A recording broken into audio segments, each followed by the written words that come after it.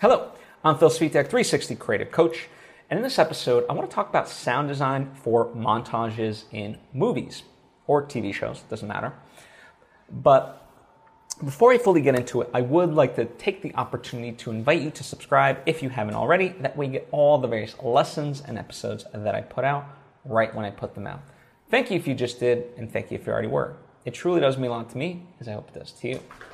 So, let's get into this. For a little bit of quick context, on my film, A Bogota Trip, there's various montages. And,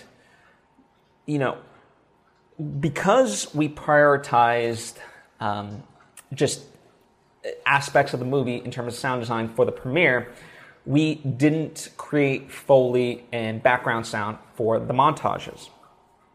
And a lot of movies, sometimes don't have that anyway, and can get away with it because you're just watching on, streaming platforms or something like that, and it's not a big deal. But watching this thing in a theater, it felt a little bit hollow. Like, it was noticeable to other people, but it was noticeable to me. And so, one of the things that I wanted to go back in and do was fill out those montages a little bit, so that way, there's something there. And that way, as we do more festivals, it's there. And also, of course, it will be there for, when it does hit streaming and so forth, even if people don't audibly, notice that it's there, right? It's just a subtle thing, because it's more about the music than that stuff.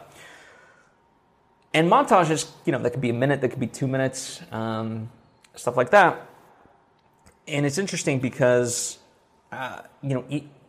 because of the number of shots, even if you're in the same location, it can be very easy to have it seem very boring unless you vary the sound design, right? So each shot kind of has to have a different feel to it, right? A different energy, much like, the music and the shot selection and the energy within the frame.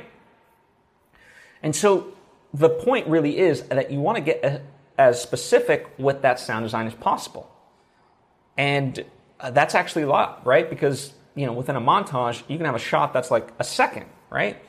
Most montages at most generally have a 3-second shot, sometimes longer, but generally, we're talking about, anywhere between 1 second to 3 seconds per shot. So that's a lot of shots to sound design for and highlight. And yet, that is the real trick of it. That's what, much like that music and so forth, helps create that energy. Because otherwise, unconsciously, if it's just, a continuous sound, like let's say they're in, let's say they're in downtown, right? LA, for whatever reason. And, you're recycling the same, city noise. Eventually, people will pick up on that, not consciously, or maybe not, most likely not, but it will start to drag for them, that was a boring montage. And again, they won't be able to pinpoint why, but it's interesting how that can have an effect on that, right? So it's very important to make those right choices to keep that energy as opposed to drag it out of the montage, right? Because that's why you have a montage, to create an upbeat moment, get the audience back into it. There's a flow, there's an energy, and all that, right? So these are things to consider when sound designing for your montage. And also the other aspect to highlight, part of creating that individuality is to highlight specific moments. Let's say it's a group of people and they're cheersing, right? So getting the clink of glasses, right? Highlighting those specific moments helps create that illusion and helps differentiate that sound design from shot to shot, right?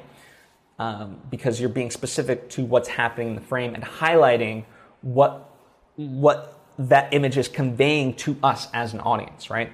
So, that's what I have for you. As always, I invite you to comment down below, ask questions, thoughts of your own, all that good stuff. Likewise, you can hit me up on social media at Phil Svitek. Either way is fine. Would love to chat with you. And if you appreciate what I do and think you might benefit from more direct interaction, there's, of course, my coaching, which is available to you. It's linked to down in the description box. If you want to kind of dip your toes in first, well, that's what my Patreon page is for, patreon.com/Phil Svitek. There's various tiers of support, and we can interact through those means. Likewise, if you just want to support what I do, check out my books, my movies, they might be of interest to you, and supporting that stuff helps support this because it's a symbiotic relationship. The more I get to create that stuff, the more I get to learn and share those experiences here with you to make your creative journey at least a little bit easier. That is the hope. Anyway, thank you so much. I appreciate you and hope to see you next time.